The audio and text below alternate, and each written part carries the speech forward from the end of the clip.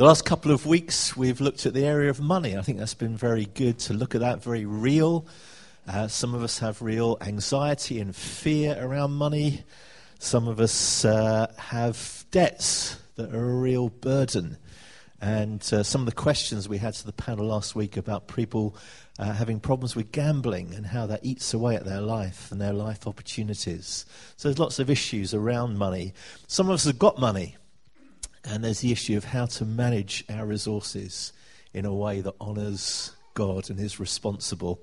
And also how to get into the generosity of God. God is the great lover and the great giver. And if we learn to be responsible with our finances and to give in faith and give generously, then we're tapping into the heart and life and spirit of God. So it's really, really good. But if you are struggling, if you are battling with finances, try and be humble and do seek help. Don't trumpet, I'm rubbish with money, I'm in debt. But go to someone and say, I really do need help. And a lot of things in life, if they're kind of hidden away and you're just trying to battle on your own in the dark, the enemy really gets you and it's really hard. But if you can find the right person, come to one of the leaders of the church and just ask for help, then you bring it to the light in an appropriate way and you can get help. And some of that burden can be lifted from you. We can point you in the right direction to get help with money and finances and how to get out of debt. Now, we're in the season now of the church year called Lent, as many of you are aware, and we're particularly focusing on the events that lead up to the death and resurrection of Jesus Christ, the high point in the Christian calendar and year. Sometimes we kind of celebrate Christmas, and that's fantastic, but the events of the death and resurrection of Jesus are enormously significant. And so I've called today the road to Calvary. Now, Jesus' disciples, his followers, had fantastic times with him. They saw miracles. They saw him preaching the truth to huge crowds. They saw hundreds and hundreds of people healed. So there were fantastic times. And there are great times in knowing Jesus. I don't know if you think of a time where he's answered your prayers, or you've seen a friend come to faith, or miracles happen. They're really exciting times in following Jesus. But there are also very, very hard times as well. And the road that we walk and the road that Jesus walked wasn't just a bed of roses and joy and celebration. Jesus walked a difficult road. He was challenged, he was criticized, he was put down. And as we think of the time coming up to Calvary, we think of his unjust trial, the torture and the death that he died on the cross. Unjustly, but as a wonderful work of God to redeem us. It's a hard road that Jesus walked on as well. And we're looking at Luke 22 today. Jenny read a bit out of that earlier about communion. If you've got your Bibles with you, looking at Luke 22. And this is the run-up to that week, that weekend of trial and death and resurrection. What happened before that? And it's a difficult road. And it's a road that had betrayal and denial on it. And I haven't picked the kind of happiest theme for today, but it's reality. It's in life. It was in the life of Jesus. And we're looking a bit about that last week of his earthly ministry and a bit about the betrayal by Judas and the denial by Peter. So Luke 22, if you put the next slide up, please, Scott. Thank you. Jesus was under attack, and this is what his enemies had planned for him. Just one shot from the movie, The Passion of the Christ. He's under attack, and the enemies are after him. If you put the next slide, please. And what we see in Luke 22 and verse 1 is this: the festival of unleavened bread, which is also called Passover, was approaching. So it's that season of the year. It was a very important time in the Jewish calendar. And I'll just read out this verse from the Old Testament. On the 14th day of the month, you must celebrate the Lord's Passover. On the following day, the 15th day of the month, a joyous 7-day festival will begin. but no bread made with yeast may be eaten. The first day of the festival will be an official day for Holy Assembly, and no ordinary work may be done on that day. As a special gift, you must present a burnt offering to the Lord, 2 young bulls, 1 ram, and 7 one-year-old male lambs, all with no defects. So we're in the Passover season. What was the Passover all about? About the Exodus. And what happened in the Exodus? So God's people were in slavery, they were oppressed, and the angel of death was going to come on that nation, and they sacrificed the lamb, put the blood over the doorposts and lintels, and the angel of death passed over and they were saved, and then they were released in the Exodus. Why was the bread unleavened? No time, so you couldn't wait for your bread to rise. And it's interesting, Jenny's brought the unleavened bread today to celebrate our communion. So that's the season, and they were thinking about the oppression and slavery that there'd been, but they celebrate the fact that God came and set them free and redeemed them. But Jesus was under attack at this point. And look at the next verse. The leading priests and teachers of religious law were plotting how to kill Jesus, but they were afraid of the people's reaction. Jesus is under attack. His life is under threat, a bit like a former Russian spy. He's a marked man, and they want to get him. And there are 3 groups that often challenge Jesus. The leading priests, or the chief priests, the teachers of the religious law, or scribes who wrote the law down, and then the Pharisees. They were a particular religious faction. And often as you read the Gospels, people from these 3 groups are having a go at Jesus, trying to trick him, trying to trip him up. And just 2 of the groups are mentioned here, the chief priests and the tribes or teachers of the law. So maybe the Pharisees were a bit more up for religious debate, but these 2 groups had more political power, and they wanted to put pressure on the Roman authorities and see Jesus executed. And it all begged a question for me, and that was, why did some people hate Jesus? Why did some people hate Jesus? What's wrong with Jesus? That's the question, is what's wrong with Jesus? Why was he a marked man? Why were they trying to kill him and execute him? If you put the next slide up, please, Scott. I actually Googled why I hate Jesus. And there's not that much there, and a lot of it is a load of drivel. So there was some stuff of why I hate religion but love Jesus to kind of counter it. And there was one article, and it was just a load of drivel about why they hated Jesus. But why would you? Why is his name a swear word? He healed the sick. He fed the multitudes. His words were gracious and full of spirit and life. Why would anyone hate him? John, one of his disciples, said this, and you may have a friend who speaks well of you, but John saw something amazing in the life of Jesus. He writes in John 1:14, the Word became human and made his home among us. He was full of unfailing love and faithfulness. Or another place, he was full of grace and truth. And we've seen his glory, the glory of God the Father's one and only Son. So someone that lived really up close and personal with Jesus says he's full of the glory of Father God. He's full of grace. He's full of truth. Would anyone who lives anywhere near me say anything like that about me? Another disciple, Thomas, who we nicknamed Doubting Thomas, he realizes who Jesus is. He gets down on his knees and says of Jesus, my Lord and my God.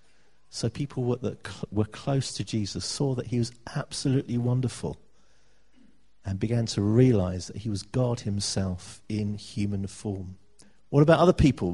Pilate, the Roman governor, and he was the guy that had to set in train for Jesus to be tortured, to be whipped, and to be executed. What did he say about Jesus? He's not exactly one of his friends or disciples. But John 18, verse 38 says this. Pilate says, I find no fault in him at all. that someone who doesn't like Jesus, doesn't know Jesus very well, doesn't respect him, has all the power. But he says, I've examined Jesus, I've questioned him, and I can find no fault in him at all. So why would anyone hate Jesus? Why would the religious leaders want to kill him? People have reflected on that, and some people say that they objected to his radical inclusiveness. He reached out to the hated tax collectors, he hung out with sinners, he spent time with them, he touched lepers. So maybe it's his radical inclusiveness that made them hate him. But I'm not sure that's the right reason. Someone said this: it wasn't Jesus' expansive love that did for him. It was his claim to ultimate authority, his claim to be the Messiah, his claim to godness, to be divine, God in human form, 100% man, yet 100% God.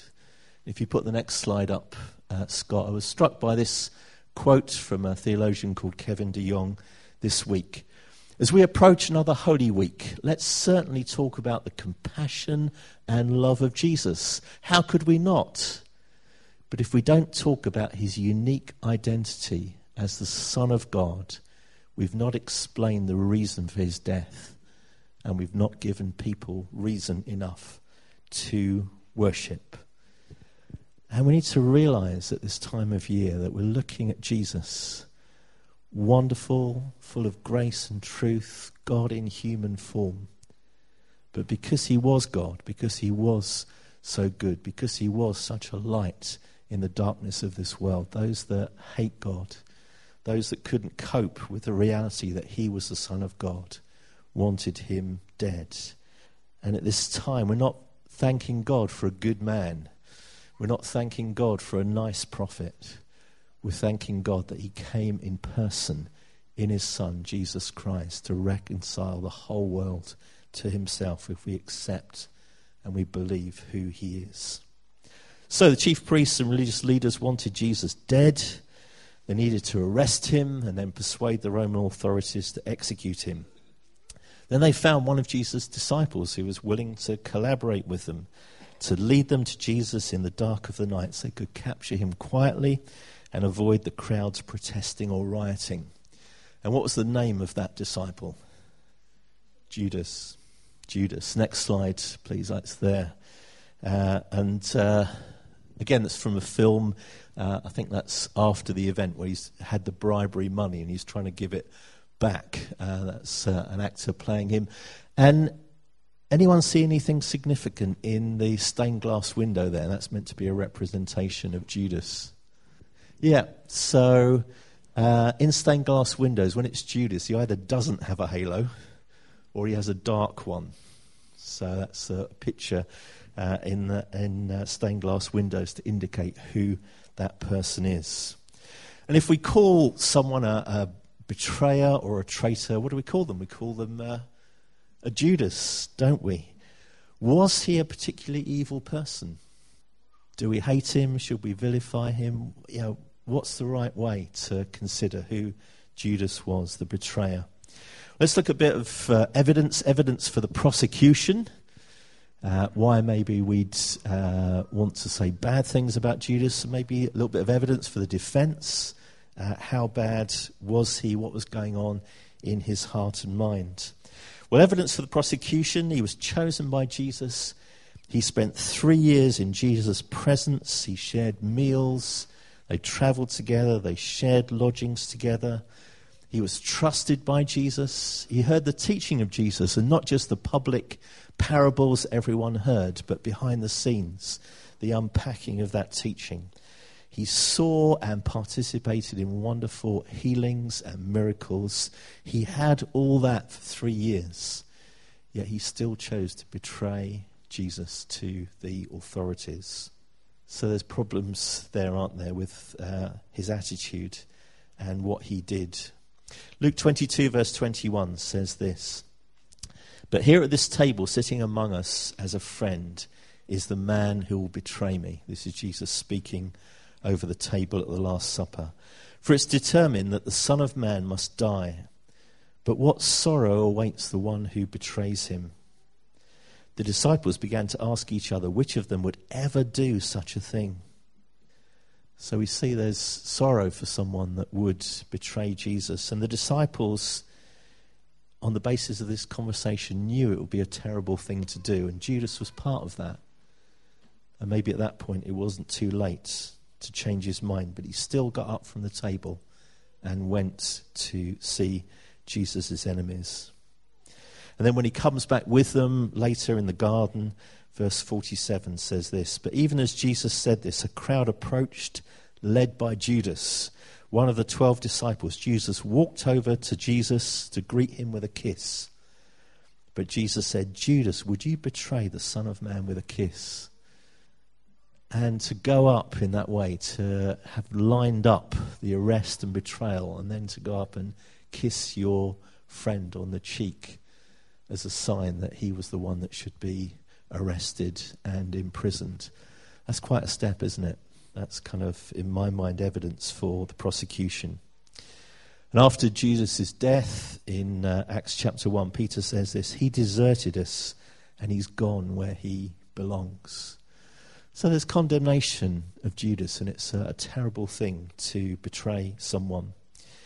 But is there evidence for the defense as well? Someone needed to betray Jesus. And had he been chosen for that job? Did he have a choice in the matter? Did he really know what he was doing? Any thoughts about that? Did God just line him up from that? It wasn't really his fault, but he'd just been chosen for that job. Makes you think about these things. How culpable was he? How manipulated was he? Matthew 27 verse 1 says this, "Very early in the morning, the leading priests and the elders of the people met again to lay plans for putting Jesus to death. Then they bound him, led him away, and took him to Pilate, the Roman governor. When Judas, who had betrayed him, realized that Jesus had been condemned to die, he was filled with remorse." So he'd set it up, but I don't know why on earth do it? He was part of the band. It seemed madness. There didn't seem to be anything much to gain out of it for Judas. And as soon as he realized what was going on, he was full of remorse. So Judas took the 30 pieces of silver back to the leading priests and elders. "I've sinned," he declared. He realized he'd sinned against God, even though he'd thought it was the right thing to do. "I've betrayed an innocent man." He realized just after this that Jesus was indeed innocent. "What do we care?" the chief priests retorted. "That's your problem." Not very nice people, were they? Then Judas threw the silver coins down in the temple and went out and hanged himself. It's a very poignant story, very sad. The betrayal was a moment of madness, perhaps. As soon as he came to his senses, he was filled with remorse. He wanted to give the money back, and he hanged himself in contrition. These are some of the things going on in Judas's heart and mind. What part did Satan play in the story? What part did Satan play? Let's read out again from Luke 22, verse 3, the next verse from our opening 2. "Then Satan entered into Judas Iscariot, who was one of the 12 disciples. And he went to the leading priests and captains of the temple guard to discuss the best way to betray Jesus to them. They were delighted, and they promised to give him money. So he agreed and began looking for an opportunity to betray Jesus so they could arrest him when the crowds weren't around." So Satan entered Judas. Was Judas himself really to blame? Was he in control of his actions? That's another question. And that's a picture of the character that plays Satan in the film The Passion of the Christ. Can Satan enter into anyone he likes and manipulate them? Yes? No? Who thinks no? Yeah, I think most people think no. We've got a little insight from John's Gospel here, 1 week before. Let's read it together. 6 days before the Passover celebration began, so just the week before, Jesus arrived in Bethany, the home of Lazarus, the man that he'd raised from the dead. A dinner was prepared in Jesus' honor. Martha served, and Lazarus was among those who ate with Jesus. Then Mary took a 12-ounce jar of expensive perfume made from the essence of nard, and she anointed Jesus' feet with it, wiping his feet with her hair, and the house was filled with the fragrance. So her most valuable possession, probably her pension, all that she had to get through the rest of life, she broke and poured it out and offered it in respect to Jesus. And the fragrance of that, literally, and I think the fragrance of her heart of love towards Jesus, filled the house. Verse 4 of John 12. But Judas Iscariot, the disciple who would soon betray him, said, "That perfume was worth a year's wages. It should have been sold and the money given to the poor." So he was angry at this outpouring of love to Jesus. And he had a point to play. You know, this valuable thing. Why don't you just sell it and give the money to the poor? It sounded very good. And then we get verse 6 of John 12. Not that Judas cared for the poor. He was a thief. And since he was in charge of the disciples' money bag, he often stole some for himself. And so before the betrayal, we've got an insight into the character of who Judas was. And we've got this amazing contrast between a woman who gave everything out of love for Jesus and Judas, who had his hand in the money bag and was using some of that for himself. Now, I don't believe Satan can enter our lives and control us. And he never has complete control over us. I really don't think that's the case. I think he never, ever does. He can only influence for bad and enter our lives if we open the door for him. That's the only way in. And Judas, with his stealing and his lying and his deception, opened the way for Satan to use him. And then when Satan had finished using him, he left him. And Judas kind of woke up out of the deception and realized what he'd done. So I think Satan played a role. Satan obviously hates God, and he hates people made in the image of God, and he maybe thought if he killed Jesus, he would win. And he manipulated Judas. But Judas did have some responsibility. He couldn't just do that without Judas' permission. Judas had to open a door and open a window for the enemy to get hold of his life. But do we judge Judas? Do we judge? It's a very sad story. But do we vilify and condemn him, or just do we look at how people can be manipulated? And it's horrible that he was so manipulated and went along with the enemy, that he betrayed our wonderful Lord Jesus. But then there are 11 other disciples, aren't there? And as well as betrayal, there's a denial that you know of if you know the story.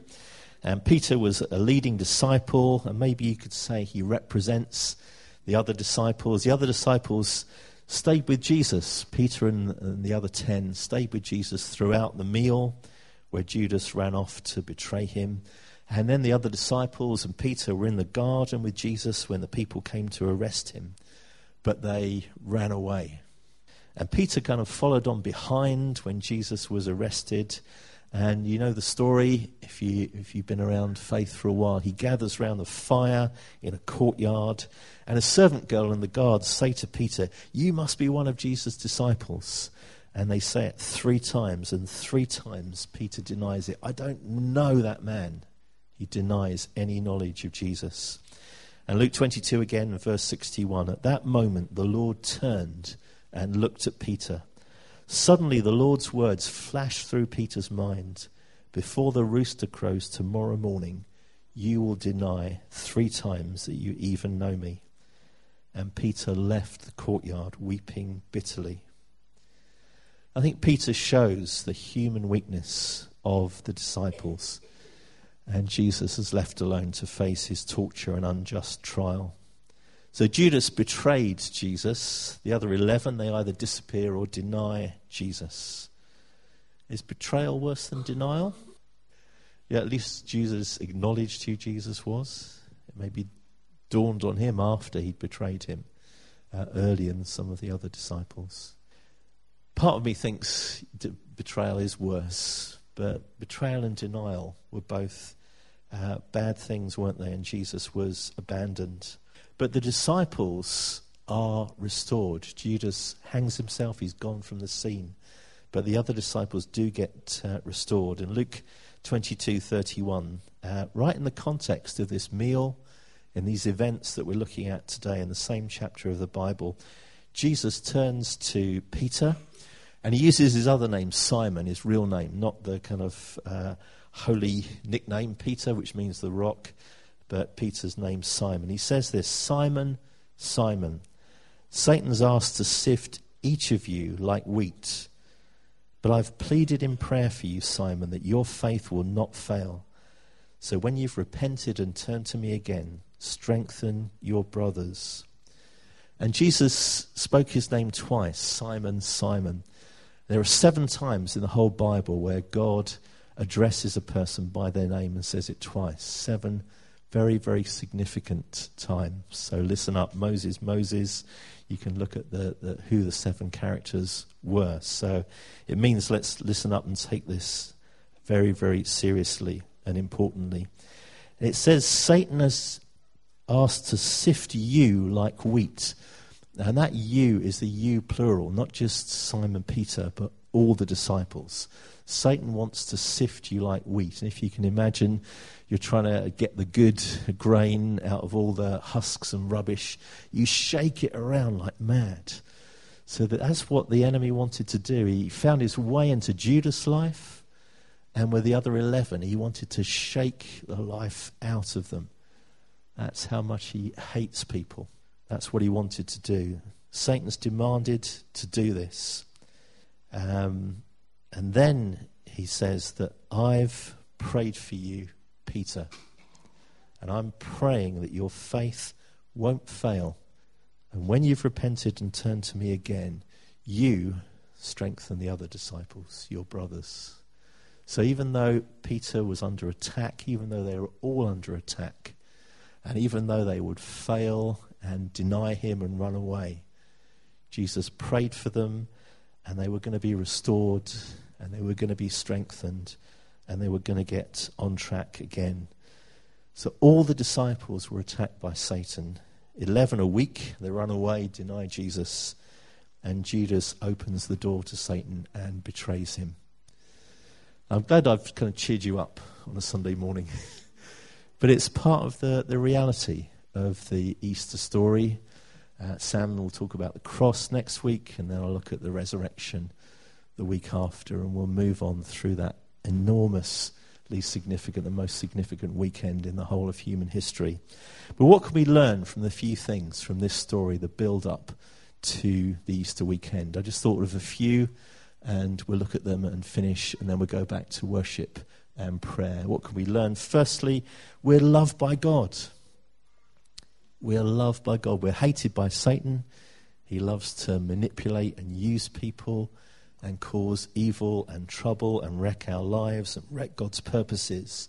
But we're loved by God. And when you read the story of Holy Week, the story that we're looking at this time of year, in John's Gospel, it starts off by saying this: before the Passover celebration, Jesus knew his hour had come to leave this world and return to his Father. He'd loved his disciples during his ministry on earth, and now he loved them to the very end.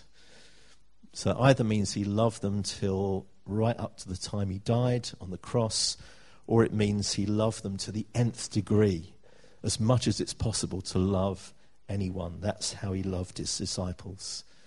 And so we are totally, wonderfully loved by God. He cares for us. He wants the best for us. He doesn't want the enemy to ruin our lives. He provides a way through for us. He will look after us. He will care for us. He will pour blessing into our lives. He will come alongside us and encourage us every step of the road that we travel. So we're loved by God. The reality is from this story that we fail as disciples. Anyone not failed? I can't see those hands. We failed as disciples. I don't know if we'd ever betray him. Maybe that, but maybe some of that Judas heart is in me. Would I betray Jesus? Have I ever denied him? I think I have. You don't admit you're a Christian. I had a friend that was very good. Whenever he went to a new workplace, he'd kind of make it known he was a Christian. He'd nail his colours to the mast. And he said it would help him to live more like a Christian, because he kind of put himself on the line in that way. I more kind of hide it away and not be proud of my faith and be very reticent. We deny him, we betray him. We see what happened with those 12 disciples, and those same characteristics are in our hearts. So we do know what it is to fail him. And we're attacked by Satan. That's a reality. All of them were. Not just Judas. All of them were attacked by the enemy. So watch out. Don't be complacent. And I need to learn not to open the door to Satan by lying, by talking badly about people, by gossiping, by failing to give what I'd like to give to God, using my money in the wrong way, all sorts of ways that I could open the door. I need to be aware that I'm under attack. And I don't want to open the door to the enemy. But the good news is that Jesus is praying for us. It's not so much whether you believe in God, it's the fact that he believes in you. He really does. He came and lived and died so you can be the man or woman that God intended you to be. Not a marred satanic version, but the man or woman flourishing as fully as you possibly can in this earthly life, in the way that God intended. And even though you're under attack, Jesus is there and he's praying for you. Hebrews 7:25. Therefore, Jesus is able once and forever to save those who come to God through him. He lives forever to intercede with God on their behalf. We find salvation in Jesus. We find salvation in him. And he can restore us when we fail. And he can strengthen us, so like Peter, we can strengthen others. And then the last three, Jesus helps us when we're tempted, and we don't have to give in to temptation. This is a verse that came out at our weekend away at Ashburnham at the beginning of last month. 1 Corinthians 10:13. The temptations in your life are no different from what others experience. And God is faithful. He will not allow the temptation to be more than you can stand. When you're tempted, he'll show you a way out so that you can endure. And we feel those temptations, and to be honest, sometimes I give in to them, but there's no excuse. God can give me a way out to do the right thing with the power of his Holy Spirit working in me. God is not distant. In Jesus, God is right there with us in human form. And he got involved in the dirt and mess of our lives. We mess up, we fail, we're attacked, we might deny him, maybe we'd even betray him. But Jesus didn't stand aloof from that. He didn't stay in heaven in the comfort and the glory. He got involved in our life. And he gets involved in the mess and in the destruction. And he comes with his healing and redeeming presence. Have you experienced what it's like to be betrayed? I don't know if you have. Maybe that rings a chord with some of you. Jesus experienced it. He lived it. He went through it. And whatever you've experienced, Jesus has been touched with it through his earthly life. And he can be in it with you, and he can lead you through it and out of it into the wonderful life that he's called you for. And God's love ultimately wins. Romans 5:8. God showed his great love for us by sending Christ to die for us while we were still sinners. We mess up, we fail.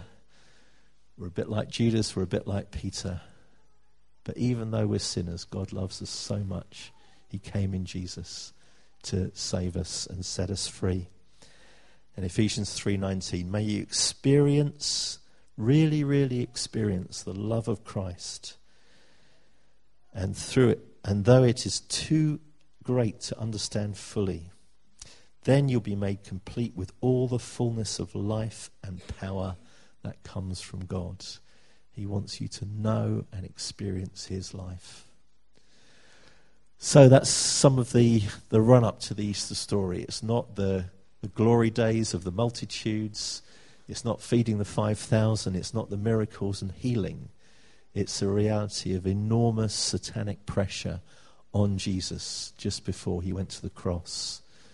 And we need to look into that harshness, look into that reality, and think about how it relates to us. To be aware of our weaknesses as disciples, but to thank God that Jesus was there in it, that he spoke words of life and love to his disciples, that he helped them become the men they would be, leading the huge move of redemption as the church of God was born in the book of Acts. Let's pray together, then I'll hand back to Jenny and to Luke. Lord Jesus, we thank you for your life. And when we get caught up in lots of other narratives of life and all that's going on in our world, help us, not just at this time of year, but throughout the year, to look at this great narrative of your life, of your death on the cross, of your resurrection, of your offer of new life to us. Lord, help us to be humble in our discipleship and our walking with you. Help us to be aware that we're under attack from an enemy that hates us and hates you. But Lord, help us to find your love and find your power in life to be the kind of people that you want us to be. Thank you, Lord. Amen.